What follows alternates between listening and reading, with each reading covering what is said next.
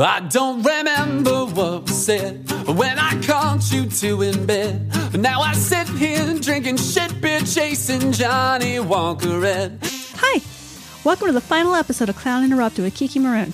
That's me. I'll explain in the closer why it's the final episode, but first, let's talk about today's guest. So when I first started the podcast, I would do these social media shout-outs, trying to find guests who would feel comfortable sharing their story with me. I was very grateful to everyone who reached out, but I did tell a lot of people no. I decided that a personal rule of mine would be not to have newly sober people on the podcast. One, because the point of the show was for me to get advice from people who were more experienced than me on how to handle this new way of being. And two, it seemed dangerous. Just knowing how difficult my first year was, everything can be like so raw and confusing. I didn't want to risk shaking up anyone's delicate or non-existent foundation for the sake of entertainment. Well, I fucked up. I mean, not really, but kind of. The Dallas Observer had an article called Straight Edge, Performers Explain How They Stay Sober While Working the Nightlife Scene. I got so excited about it that I reached out to some of the featured performers without doing my research first. Podcast newbie mistake. I set up the session with today's guest, not knowing that she was only 7 months sober. I almost canceled on her. Like, hey, sorry, I'm dumb. Can we reschedule for 2 years from now? I didn't say that, and I'm glad I didn't. Today's guest is Veronica Young, a party girl known for hosting and promoting concerts and stand-up shows around Dallas. She had a morning radio show called Hungover with V, where she and her guests talked about local music and current events while day drinking to get over their hangovers. And that's why I didn't cancel on her. She quit drinking even though it was a huge part of her public persona. And that's something I really relate to. So, for the first time in Clown Interrupted history, I was the one given the guidance. We talk about being batshit crazy, going on the apology tour, her first sober gig, and a lot more. I hope you like it. Here's me and Veronica Young. And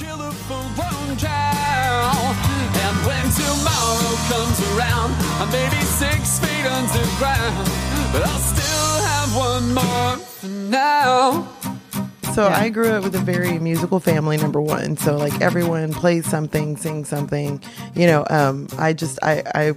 it skipped me, like the musical, like kind of talent. Yeah. And so, but I do have a voice and I'm not afraid to use it. So I thought, well, what can I do to promote? Cause I was going out in Deep Ellum and at that point it was really dead. There was like nobody out there. So I started booking music. Okay. So I'd have, you know, friends that were in bands or, you know, I'd meet bands out. And so I'm like, hey, let me book you at this venue. And really what that was is it was just kind of like me getting a private show for me and my friends. Yeah. That's basically what it was. I was like, I may or may not be able to get you paid. I could probably get you a bar tab for sure. But I just really want to see you. I just really want to see you play and That's awesome. See the lineup. And my dad was like the king of the hangover. Mm-hmm. Like he was the king. Like nobody could treat a hangover like my dad. And so I watched him growing up, like the night before, him and my mom, you know, drinking, and they worked in restaurants. So they would get off late. And so the party would start like at 11 p.m. Right. And that's going till like 4 a.m. Yeah. And they've got family over and the music's blaring and they would just drink, you know, I mean, like binge drinkers, right? Like the way we do. Yeah. It's so prevalent in the restaurant industry. It's big. So like I was bartending, waitressing, everything for like since I was 20. So that was part of my thing. It's like I didn't just was being an adult to me. Right. I didn't really understand, this is not normal, to like binge drink every night. Drinking. And you make cash. Yep. And so you lose half, if not more, of what you made every single night. Just on booze. But it's normal. Yeah, it's booze totally and food. Normal. Because you'll go eat and then you're drinking. Yeah, you know? and so it becomes like a cycle you never get out of. No. And so we watched it growing up. My parents were in the restaurant business. And so that's what we saw. Like weekends were for binge drinking, right?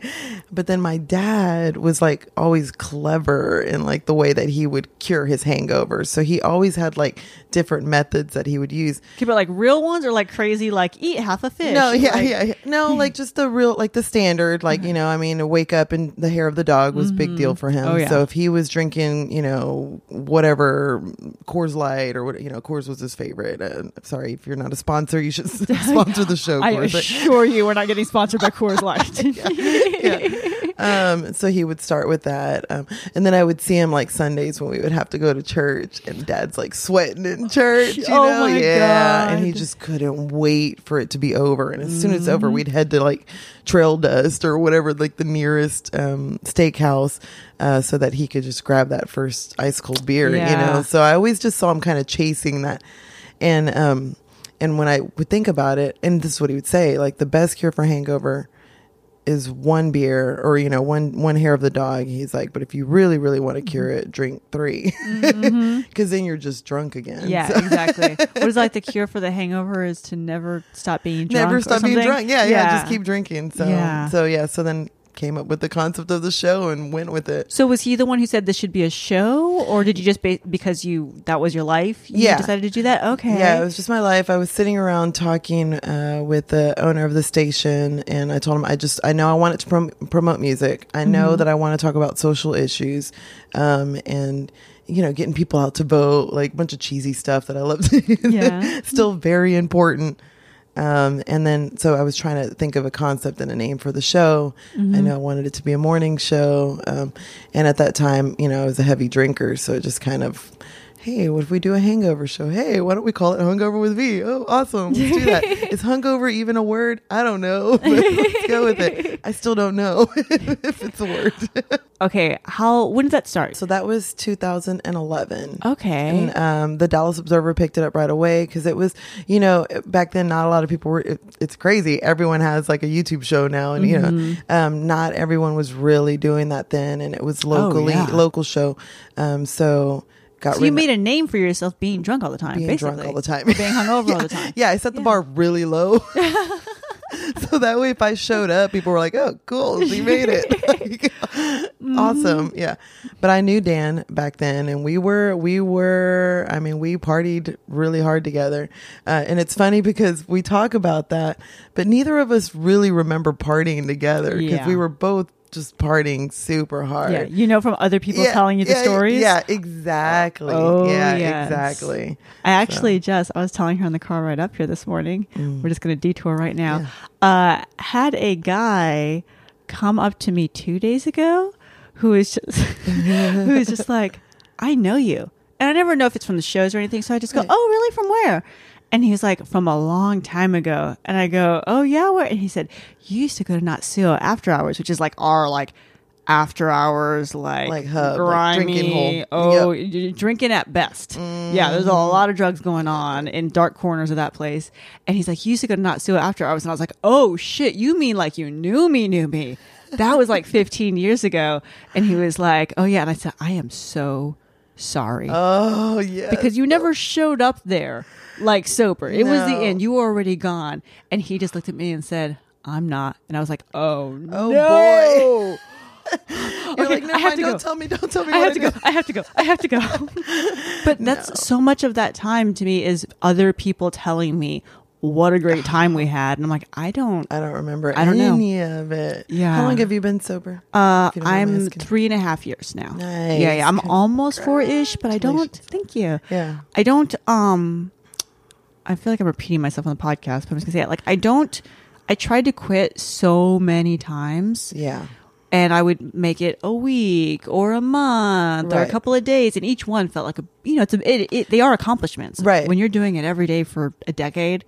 Even 2 days off is a big deal. Oh, absolutely. Yeah. I kept track of them. Yeah. But it didn't stick so many times that I don't actually have a sober date because I honestly didn't believe it was going to stick. Wow. I was like, we'll see, you know? See. And so I know generally-ish. You're about 3. Yeah, 4. I'm about 3.5. But I don't even have a date because I didn't have faith in myself, honestly. Wow. That's crazy. And then to come this far without it. Yeah, I think, I don't know, when I did it, I didn't know how it was going to happen either. Yeah. I was like, okay, we'll see. Well, so this is a little bit different from the other episodes because the idea of the show was that I really don't know what the fuck I'm doing and I'm still figuring it out even a couple of years in because it's confusing at first. It's very confusing. And so I was speaking with people who had more time than me to ask them like, okay, how did you do it? What was going on? Tell me, am I doing this right? Right.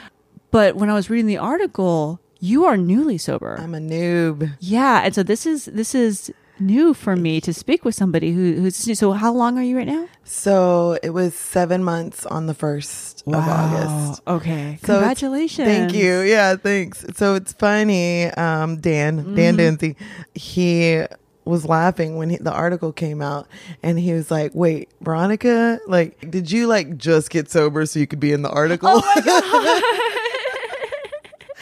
Like, that's so messed up. You're like, always promoting. Yeah, always promoting. Yeah, you know me, just put on our next project. But, for me, it was just, cheesy and cliche, but I just keep saying, like, I'm not going to drink today. That's all I really can do. Yeah. And when I decided to quit, it was crazy. I decided to quit because I was going to be on some medication that it just didn't mix well. Okay. Yeah, that was going to be my next question. Like, what happened? Yeah. I mean, to me, it was a fairly simple. Did I know I was a heavy drinker? Yes. I'm not an idiot, of course. My whole show life has been kind of revolving around it. But so what I did is I quit early. I didn't start the medication I was going to be on until like end of February. Okay. But I decided I was just going to quit drinking on New Year's. Okay. Like I was literally going to have a big party New Year's Eve and then wake up hungover for the last time January 1st. Got it. Okay. And then I thought, well, cool. Okay, so I'm doing this, start the medication, and then I'm off the medication now. It was just like something, simple. Oh, you are? Yeah. Okay. Off the medication, realizing through this, like, holy crap, man, I'm an alcoholic. Oh, dang. Yeah. It's like no one told me. Holy, nobody, what the, and then everyone around me starts telling me, well, you remember? And do you? And I'm like, oh, no, I don't. And constantly walking around feeling you have to apologize to everyone. Yeah. So that's kind of where I am right now. Yeah. Sorry. So, okay. So let me ask, before you got on this medication, did you think about quitting or was it never even a thought? It was never a thought. Really? Okay. I mean, I think you go through I'll take it easy. I quit drinking wine a few years back because there was a really bad incident. Yeah. And it's just me acting like an idiot, and I completely acted like do you cuss on here? Oh, yeah. Okay, like an asshole. I was a complete asshole. And it was at a family gathering.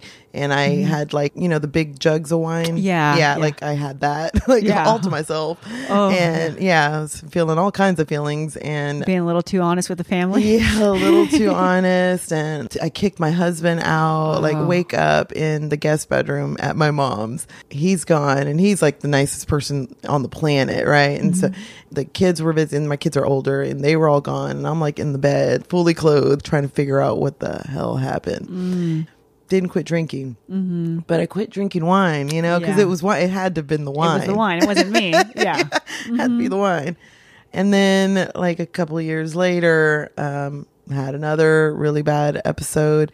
And this time I was drinking liquor. So it was like hard liquor. So, I mean, Jesus, got in the car, drove off, did all kinds of crazy stuff. Got thrown out of a venue. Oh, wow. Yeah. And I was actually watching a burlesque show. Got invited. Funny. Yeah, got invited by the host. Yeah, no, it's crazy. And then I think I fell asleep at the bar. I'm still not even sure. Wow. Yeah, I'm not even sure exactly what happened, but the somebody, bartender, bouncer, whatever, grabbed me and goes to throw me out. I woke up mid throw out and thought he was attacking me and started hitting, punching, kicking. Oh my God. No joke. And then he just like a rag doll, like picks me up outside and like chunks me onto the street. And this is in Deep Ellum. This is like my home, right? Yeah. Where I do everything. Oh, yeah. wow. So I'm guessing you black out too. That's what I do. I black out. Total blackout. And wake up like little pieces of it. But like when you're that drunk and you rage. Yeah. Nothing's going to stop that. Yeah. So after that, I quit drinking liquor because it had to be the liquor, right? It's very logical. No, absolutely. Like I'm laughing because I understand, and because I know everybody listening to this is going to understand. Is going to understand absolutely. that. Yeah. So, and this time again, I was just a complete, asshole to my husband, and he's just like the nicest, most patient human on the planet, not really a heavy drinker, but anyway, so go on the apology tour. Yeah. And, so then I'm just drinking beer, and then cider, and then a shot. I'll have a shot. It's fine. Yeah, just one. But it's never just one.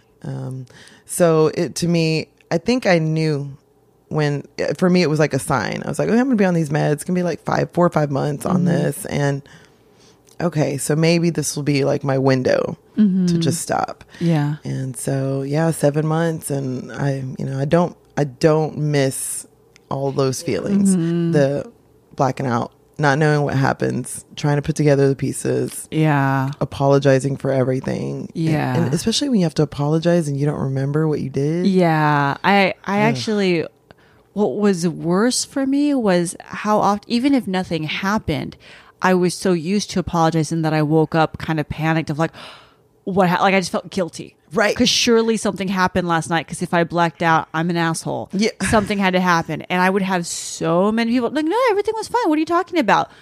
But it didn't relieve the guilt because I didn't know. So, of course, they just don't want to tell me. Right. They just don't want to tell me what happened. They're just being nice. Exactly. Yeah. It's definitely crazy when you think about it.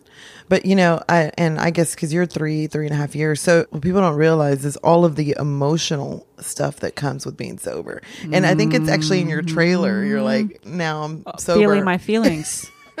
Oh, yes. Oh, my gosh. Yeah. I know. Sorry. I feel like I'm talking to past me. I'm like, right here. Future me, guide me. It's so crazy. I've never been the person who knows a little bit more. There you go. Yeah, it's so, and this can totally change because I feel like it's just every month you figure out more. Yeah. In my experience, the first year I was batshit. Oh, ding, ding, ding. Yeah. Because it's confusing. For me personally, it was very confusing, and even though I was grateful for waking up, not feeling like death, and for the peace that was in my life because I wasn't fighting all the time and all that stuff, I was so grateful for all of those feelings, but I still spent most of my time just trying not to drink, convincing myself not to drink. Yeah. And I am stubborn. Many people will say, okay, remove yourself from the bars, from the scenes, from all that stuff for a while until you're comfortable and then go back. And I was like, fuck that. You're not going to tell me what to do.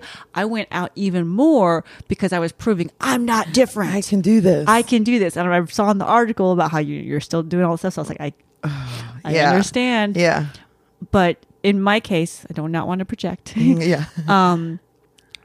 So much of my time was spent not drinking that the feelings were coming in, but I was still very distracted from them.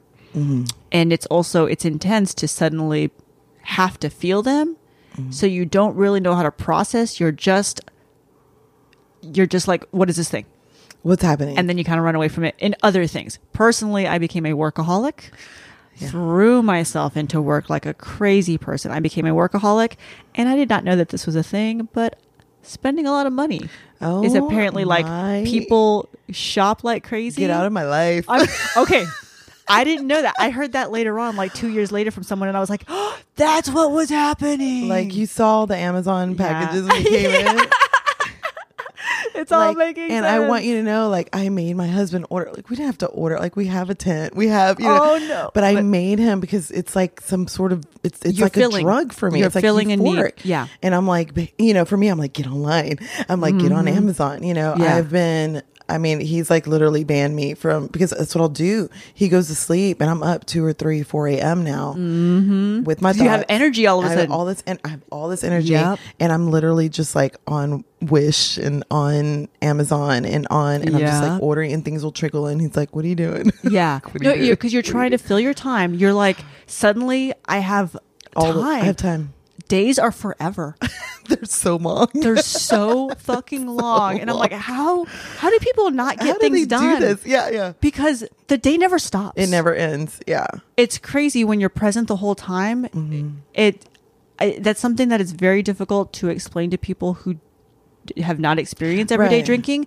When you suddenly have an entire day, you don't know how to fill it. No, like for instance, my normal Sunday would be waking up around noon because I was out till 4 drinking. Spending last 2 night. hours trying to wake up afterwards. Exactly. And then like wake up to a chain of text messages with friends, like, where are we going to meet? And go to then brunch. go out again. Yeah, because brunch is cool, right? Yeah. So yeah, we go to brunch. It's a cool thing to do. And then you get drunk all over, and then you're day drinking and then, you know, passing out.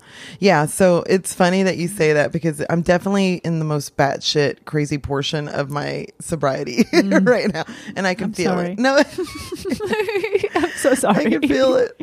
But I'm trying not to like spend all my time at the bars and at the club. I'm trying, you know, but it's kind of hard because you don't know what else to do. I don't know what else to do. Yeah. You know, went to my brother's last night, and it was a birthday party for his step grandson. 1 year birthday party. They had a pina colada machine. Yeah, because it's not for the baby. I know that party. A pina colada machine, which, by the way, they put like 2 jugs of rum and like a bottle of 151 into. Oh, yeah. Yeah. And so I'm there, and you know, everybody's drink I could smell. It's just like, Jesus Christ. Yeah. Yeah. So Yeah, it's. but I can't like not do those things, you know, like I want to be there at the same time. What I've learned, and I don't know if this is something, maybe you can advise me on this. I realize that my trigger is not so much people drinking. My trigger is really drunk people. Okay. I don't know how or why, but And by trigger, do you mean it makes you want to drink, or it's just annoying, or what is I feel like it's a little bit of all of it. Like, and I think also it makes me see maybe the person that I was, and I don't really like that. Yeah. Because it forces me to realize like I was this person. Yeah. And so I'm still having trouble being around, like I cannot be around someone who's really I just can't. And it's funny, like I'm perfectly fine if you're sitting there, you know, my husband still drinks, you know, but he never gets wasted, and that annoys me. I don't know why. That's You're like, you're healthy? What the fuck? yeah, that annoys the crap out of me. I'm like, whatever, you normal drinker. Like, I don't know what that's like. So that's annoying. Yeah. But I've noticed that if I come across a group of people or even a group of friends and they're wasted, I need to leave. Yeah. Because it just, I start getting like anxiety. Yeah, I completely understand that. I don't know if that ever ends, and you've given me a question to ask people who are further along than me, but yeah, I can say I know I don't feel triggered by it anymore. I do understand that feeling. I absolutely understand it. I no longer feel triggered by it. Somewhere along the line, I switched to, I mean, it still annoys the fuck out of me. There is nothing more obnoxious than somebody talking an inch from your face, and you can smell like the alcohol, and it's just, and they're yelling and not making a lot of sense. They have to be an inch from your face.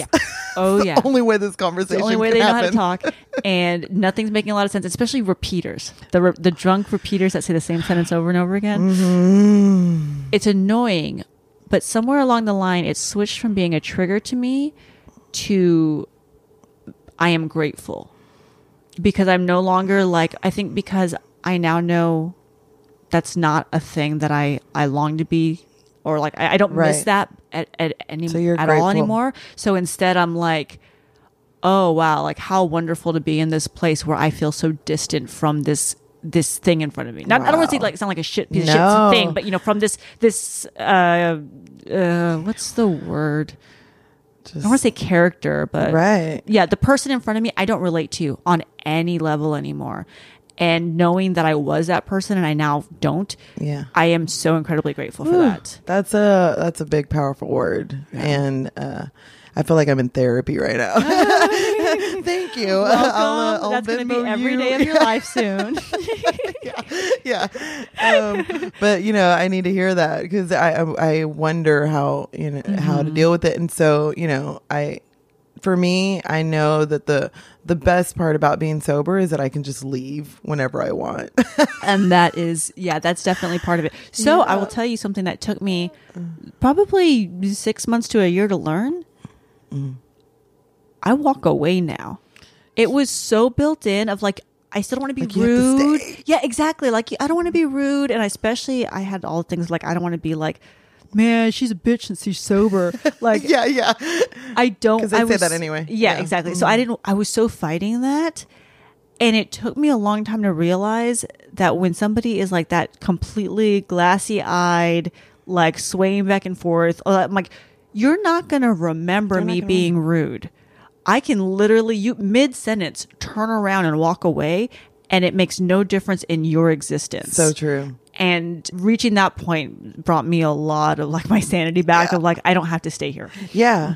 And that's, and it's funny, but I figured that out. My patience level is like zilch for that right now. Like I have none. And I had an instance when about a month and a half ago, about 6 weeks, I'll say, when I came out of denial. Because that's how long it took. And I used to always say I love to live in a perpetual state of denial. I know that place. You know what I'm saying? Yeah. Oh, yeah. But being sober, you realize you're not in denial. You're just avoiding, And so I was really good at avoiding. Yeah. And so it was about 6 weeks ago, and I came up on one of my good girlfriends, and she was on the level, and when I came up to her, I was in such a good place and in such a good mood and had just like a nice evening. And then all of a sudden I'm like smack in the middle of like just really, really, really, drunk people. And I turned around and I was like, I can't. And that was the first time I realized I cannot be around this. Cannot. And I could not. And, I left and I cried, like just sobbing, and I'm like, what the fuck are you crying about? Like nothing happened. There's nothing, like she didn't say anything wrong. Like I don't, and I'm sitting here trying to figure out, and it was because I still see myself in all this, and I'm just like, oh my God, like all the shit that I did to my family, to, just all of this starts to snowball. Yeah. And so it's good to hear the word grateful, because I do need to be grateful for not being that person. Yeah. But I still feel like I have a long way to go before I can really feel that way, Yeah. And I mean, I don't know when it happened. Like I said, to me, first year was crazy. Yeah, it's so nuts. Second year was like, okay, I'm figuring this out. And I mean, I actually talked to a circus performer in Austin named Bobby Barnaby, and he made a good point about this. So the second year, I started like really quickly, I'll say developing, but I felt like I went through like a time warp where I went through puberty, adolescence, becoming an adult, then being a functioning adult, but in like a year. Wow. Things quickly made sense. And I was like, oh, and that's why I do this. And that's why this happens. And this happens because when I was a kid, this was going on. And this is what being angry is like. Okay. Like it's very hard to explain. Well, it's like a rebirth. You're starting over. And I was like, really breaking down, like said, what is anger? What is sadness? Why am I feeling these things? Oh, I cannot feel these things if I don't want to. How can I control this? It was very bizarre to feel like I went through an entire new puberty. Yeah. And so when talking to Bobby Barnaby and trying to explain this, he said that there was some therapist, I want to say, or some book that he read that said that the age that you are when you start your heavy drinking or using is where you stop mentally developing. And so that when you stop, Once it all starts rushing in, you are going back to that place and then getting all that lifetime of stuff. Crazy. Like that gave me goosebumps. I know. What he told me is, I was like, that's that thing. Oh my God. That I just took way too many words to explain. So on that note, I'm probably about 13 years old. Is that when you, right okay. now. That's what I wanted to ask next. Like, yeah, I was 13 when, I mean, I wouldn't say I was like a big heavy drinker, right? You're 13. Like, so I drank when I could get it, right?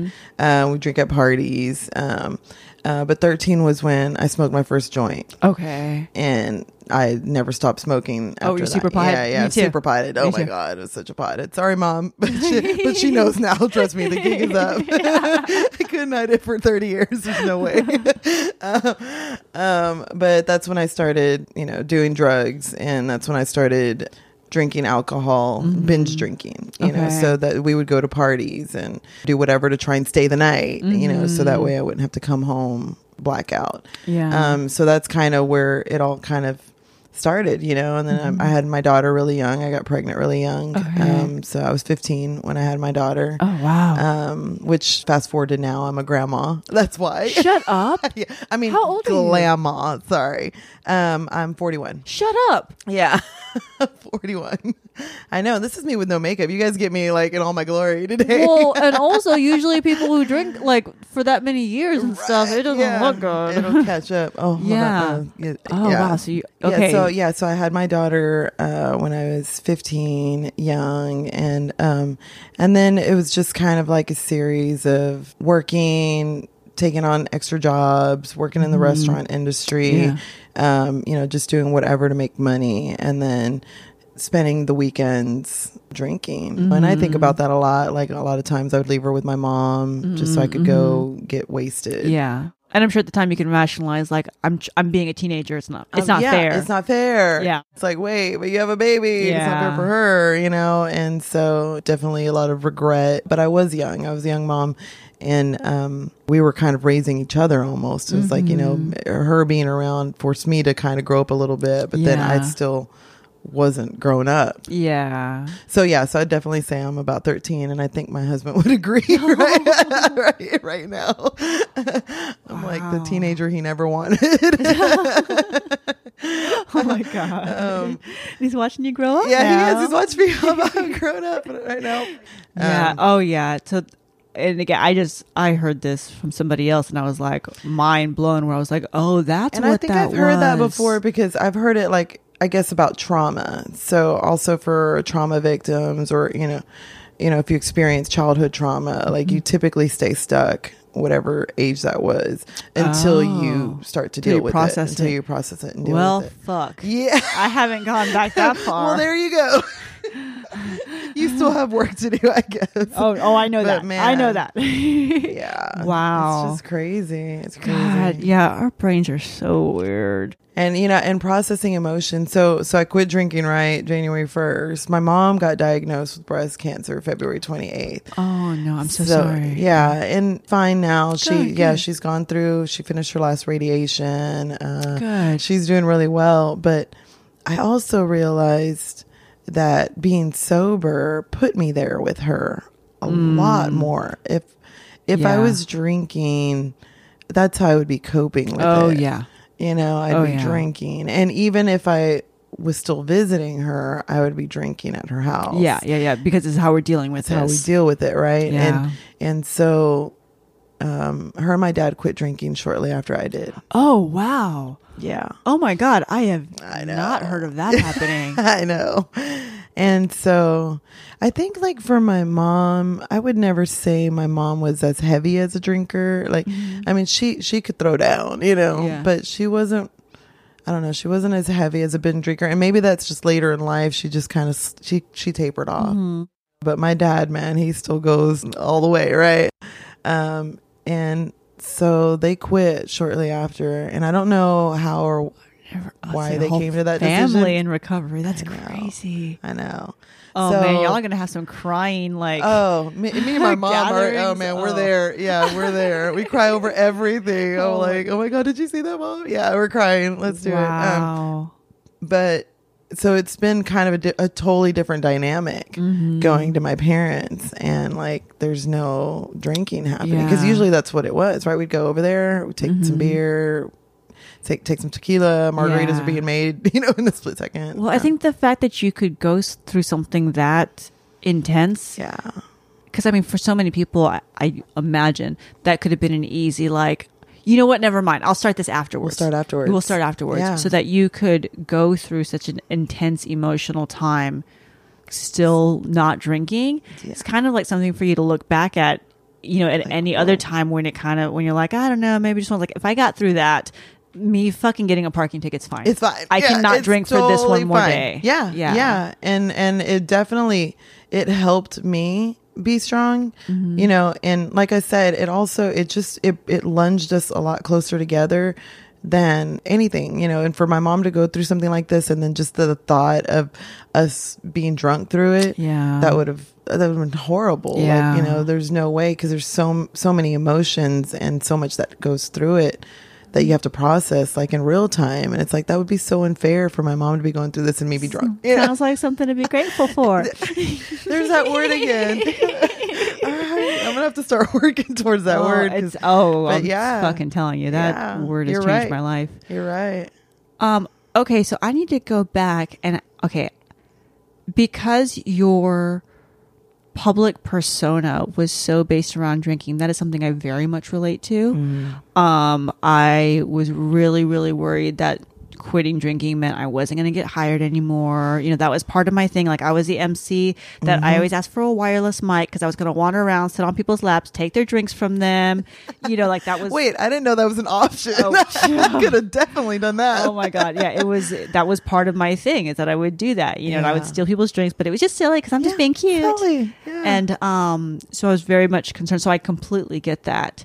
So since you stopped, like, had you had it affect your work? Were people like, what the fuck? But you're V? Like, what was the response? It's funny. So the first major thing that I did was the Deep Elm Arts Festival. Okay. And I MC.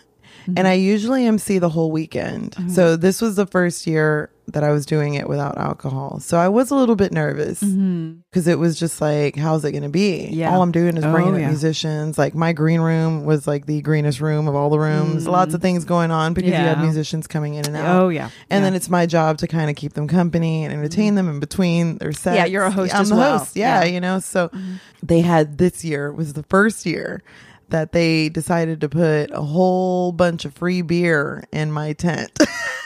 Of course it was. Why not? Yeah, of course, right? So they bring in this big cooler full of ice and some water. And then, here's one water for you like all to share. Water. They had a beer sponsor, and so they had and the beer was just plentiful. And I'm like, oh, great. The crazy part about it is, I think I was a much better host. Oh, absolutely. Right? Absolutely. I'm sure you were. I was way more on it. Sorry. Here's the part where the greenness shows that you're still saying that's the crazy part. Yeah. Yeah, you're right. It's crazy that I was better at my job when I wasn't drunk. Yeah. I get it. Oh my God. I get it, because I did the same thing where I was like, but I'm not going to be funny if I'm sober. I'll never be funny again. This is not, I can't go on stage. And then I was like, oh, wait. I'm better because if I fuck up, I know. I know. Versus before, I just didn't know. Yeah. And God forbid somebody told me I fucked up while I was fucked up. I would are you kidding me? Like, I would like destroy you. I'm sure. Like, watch the Taz, come to life. And it was great. I had a lot of fun. I remembered what I was supposed to say. I got up there. Turns out like I was a functioning human without alcohol. Good. I'm glad. I just drank a lot of Topo Chico. Oh God, Topo Chico is dude. They're making so much money. Like, there's a whole sober curious movement, and I'm like, oh, they are raking it in. Now, I don't know if you discovered this, but so I used Topo Chico in place of where I would have used beer. Well, obviously, so I really like micheladas. Oh, and I use Topo Chico now. Try it, Topo. So if you steal this from me, I want my billions. But yeah, so I That's like one of my favorite drinks. So yeah, I used to drink a lot of micheladas in the shower. Oh yeah. Oh, that was nothing like a shower michelada. Oh yeah, no, that sounds so good. I will try that. Yeah, so try it with topo. It's thank you. The best. Yeah. Yeah. Oh my God, I was so nervous getting on stage sober. Not even just the first time, the first while. Yeah. It took me a while before I realized I am so much better without, like, I logically knew it, but emotionally, like, I had to feel my feelings. Like we keep saying. I used to host an open mic, and it was stand-up comedy. Really? And, you've done a lot of things. I've done a lot of things, yeah. So I hosted open mic, and that was stand-up and acoustic acts. Oh, so fun. Do the blend. We went to an open mic here at Chocolate Secrets. It was a bakery / bar. Oh, or really? Something. I don't know. Yeah, it was really interesting. But yeah, it was a similar type where it was an open mic. It was comedy and music. It was more like hip hop and stuff. Oh, like nice. Rap. But yeah, it was really interesting. Yeah. I want to visit more open mics in Dallas just because we're here now for the shows. Yeah. I want to book more, this is accidentally perfect. I want to book more locally because so many of my contacts were Houston based. We were bringing everybody up. It's a variety show, so it's burlesque, it's stand-up comedy, it's music, circus, variety type acts. Perfect. So that's why we were coming up so often to try to like go to open mics and see who's doing things. Yeah, no, I definitely recommend it. There's so much talent here in Dallas. I can like tell. There's so y'all have much, a lot of open mics. A lot. Yeah. So if you can get to, I would definitely just start with one and work your way all the way around. And then if you ever need help booking music, I'm your gal. Oh, you know, absolutely. I was like, oh, great. She does like radio stuff. Perfect. And now I've heard all this other stuff and I'm like, what the fuck? Yeah. Well, I originally that's how I started booking. That's, but again, I was booking basically to fill the clubs for myself. Yeah. Okay. So I end everything where I ask everybody the same question. If you could snap your fingers and people instantly around the world just believed, it was in their head, they knew this was their fact, believed two things, what would it be? The only thing is, one has to be good for like all of humanity, and the other one has to be totally selfish and self-serving and good for you. I think it's funny. Like I immediately go for the non-selfish. I go big, right? So that we have enough food and water in the world already. If we were just able to figure out a way to conserve it and distribute it, we could literally feed every homeless person, every hungry person. We already have all of the resources. We have the resources. Yeah. And for me, if I could just snap my fingers, I would figure out a way for us to just be utilizing them the right way so that we don't have what's happening now. Yeah. To make it a priority, basically. To make it a real priority. For a real priority. Because it's getting really scary. Yeah. Oh, absolutely. And, the more people we have in poverty, the more crime. People are fighting for their lives, really. Yeah. I mean, yeah. That's what I see. Yeah. And, when you see people getting robbed and, I always think of like, I'm sorry, but if you think of the person on the other end, like what's really happening? Yeah.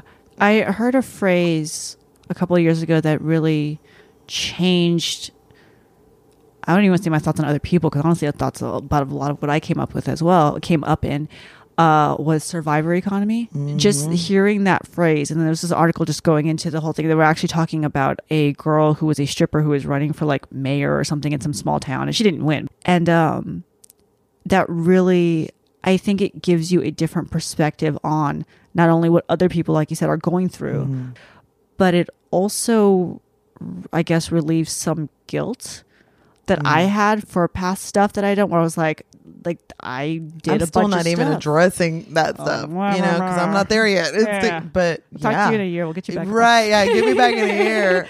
But you're right. But yeah, it releases a lot of guilt to be like, I mean, because I was a dancer when at 21, 22, and I don't feel guilty about it because I'm like, oh yeah, I was young and it was a lot of money and it just happened.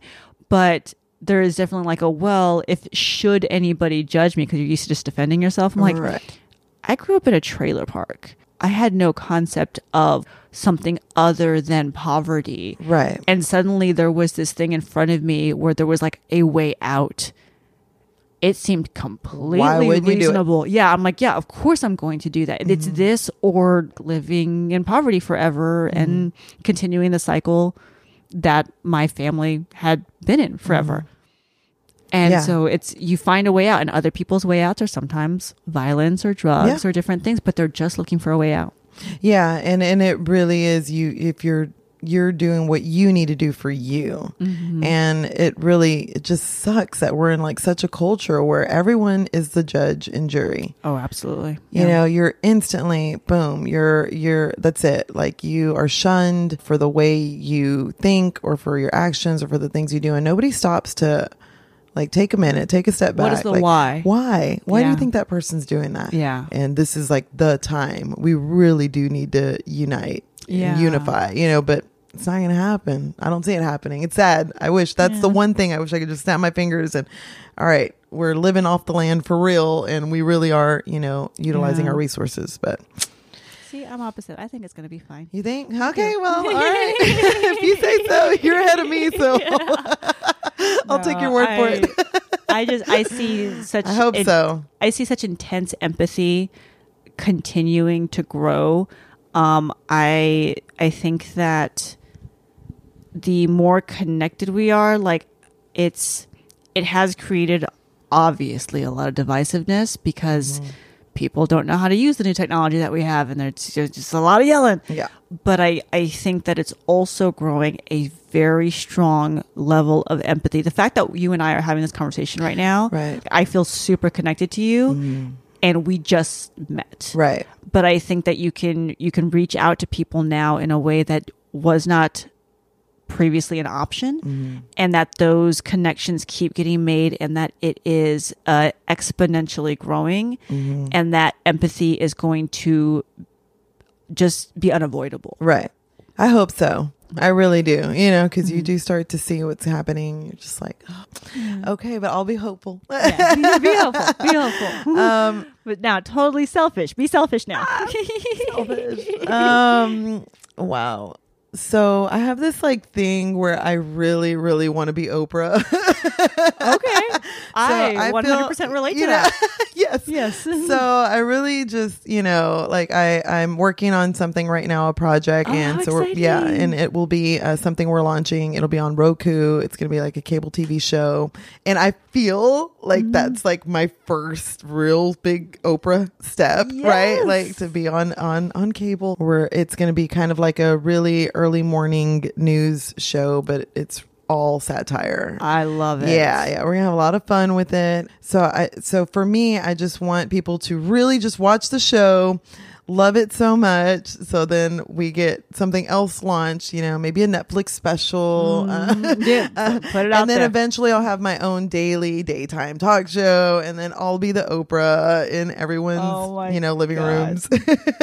Cause she was like my other mom, right? Like, so you have your parents, and then I had Oprah at 4:00 every day. So, oh my God. Yeah, so that's what I want to be. So I have complete faith in your ability to do it, because here's another place that we relate on. You have done so much. I know we barely like scratch the surface. Like, you've done so many things, and you did it all like functioning at half speed. Right. If that. Right. Once you're like revving up, you're going to be unstoppable. Yeah. I can absolutely see that in you. Yeah. I've already felt like I'm writing a lot more. I'm pitching things a lot more. I'm just... Good. Yeah, I'm That's the amazing. Creative bug is back in me. I am going to do another podcast. I'm bringing Hungover with V, the podcast, back. And, you know, and I was toying back and forth with, should I change the name? Should I change, you know, and I'm like, I don't know. Like, I'm not ready. Just totally give up on Hungover with V, because I think there's still a lot of people that can relate to that. Oh, absolutely. It's still a thing. You know, and Dallas is... Man, it's a heavy drinking culture. It's a heavy binge drinking culture. And it's a heavy drug culture. Yeah. Not a lot of people really talk about that. It's normalized. It's really normalized. So I'm hoping that just kind of people think through my journey, maybe they can kind of reflect and, you know, but so I think if I just still am honest and look, we still have the show, it's still tongue in cheek. You can still come on and have a drink. You can still not take yourself too seriously. Then it should be fun. Yeah. You are doing so much. I'm very, very glad we connected. I am too. Thank you so much. Yeah, thank you. I think we have a lot in common, and I'm very excited to see all of just what unfolds. Yeah, there's so many projects. Right now I'm crazy, so that's where it all my husband's trying to though. block me from shopping online. So you know what? That's where One step at a time. One step at a time. Okay. Thank you so much, V. I really appreciate it. Thank you. And when tomorrow comes around, I may be 6 feet underground, but I'll still have one more for now. That was me and Veronica. I loved getting to meet her. You know, when we first recorded that interview, I didn't intend on it being the last episode, but it's kind of perfect. I had spent so much of my time feeling lost, getting to be the person who tells someone, hey, I've been there. It's normal. You're going to be fine. That's new. I'm super happy to say that Veronica now has over a year under her belt. You know, all the interviews from season 2 are from 6 to 9 months ago. It's taken me so long to finish all the edits. Not because it's hard. I mean, it is hard, but lots of my work is hard. That's not it. I kept pushing it off, focusing on other projects. I felt really guilty about it, and it wasn't until recently that I realized I wasn't driven because I don't relate to that KiKi anymore. I started this podcast because I was confused and lonely. In the first teaser episode, I said, I'm just trying to learn how to be a person. And that wasn't a joke. I really didn't understand. Reality was rushing in, and I was desperately looking for someone, anyone, to tell me it's going to be okay. And I found that in these people. But that's not me anymore. I'm not lonely. I'm not confused. I'm not trying to figure out, who am I? I know who I am. And I'm pretty fucking awesome. It's like they say in AA, I'm happy, joyous, and free. In the past, that would have made me roll my fucking eyes. But now I'm like, yeah, that's me. Which means the podcast isn't me anymore. I still get a little lonely sometimes, but now I know what to do when that happens. I reach out to one of my many genuine, supportive, amazing friends. Some are in showbiz, some are not, but all are good people who make my life better. As for dating, I wish there was an episode where I could have said, I cracked the code, here's the secret. And past me would hate hearing this, but it's just time. Until I knew who I was and what I wanted, I didn't have the ability to look at someone else and think, oh, I don't want that in my life. Or more importantly, I want that. I'm not saying it's easy. Dating is always weirdo. But now it's really fun. The good ones are great, and the bad ones, well, I can laugh about them on stage. And hopefully you'll be able to see me on stage soon. I've been building out a huge Vegas-scale circus burlesque show that I intend on touring the country with. And my stand-up is the best it's ever been. So until the circus is finished, you can catch me at random comedy shows as those dates pop up. No matter when you're listening to this, I promise you'll be able to find out more about those by checking out KiKiMaroon.com or follow me on Twitter and Instagram at KiKi Maroon. If you've enjoyed the podcast, please consider rating or reviewing it on whatever platform you're listening to. It shows the powers that be that this is a legit show and keeps these accounts active. Even though this is the last episode, I'm still going to keep up the websites and hosting because maybe in a day or a year or in 5 years, someone will need this, and I want it to be there for them. So no matter when you're listening, please rate and review to keep it alive. And also stay subscribed. Who knows, I might have an addendum or, I did a TEDx talk called The Beauty of Rock Bottom about, overcoming shit. So if I do more speaking gigs like that, I might be able to upload the audio as special episodes or something like that. I don't know. I don't know what the future holds. And I do want to give one big final thank you to The Last Domino for the theme song, Last Call. I can't thank him enough for it. I've linked to it in the show notes if you'd like to learn more or purchase the full track. That's it.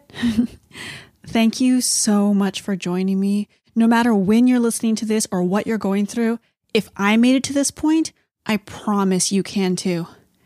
Just remember what the prophet Bill Hicks said.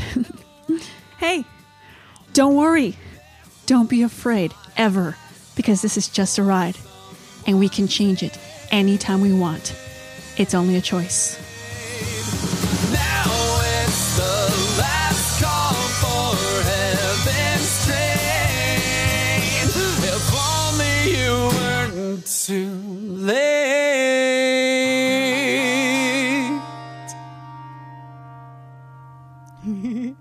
got it.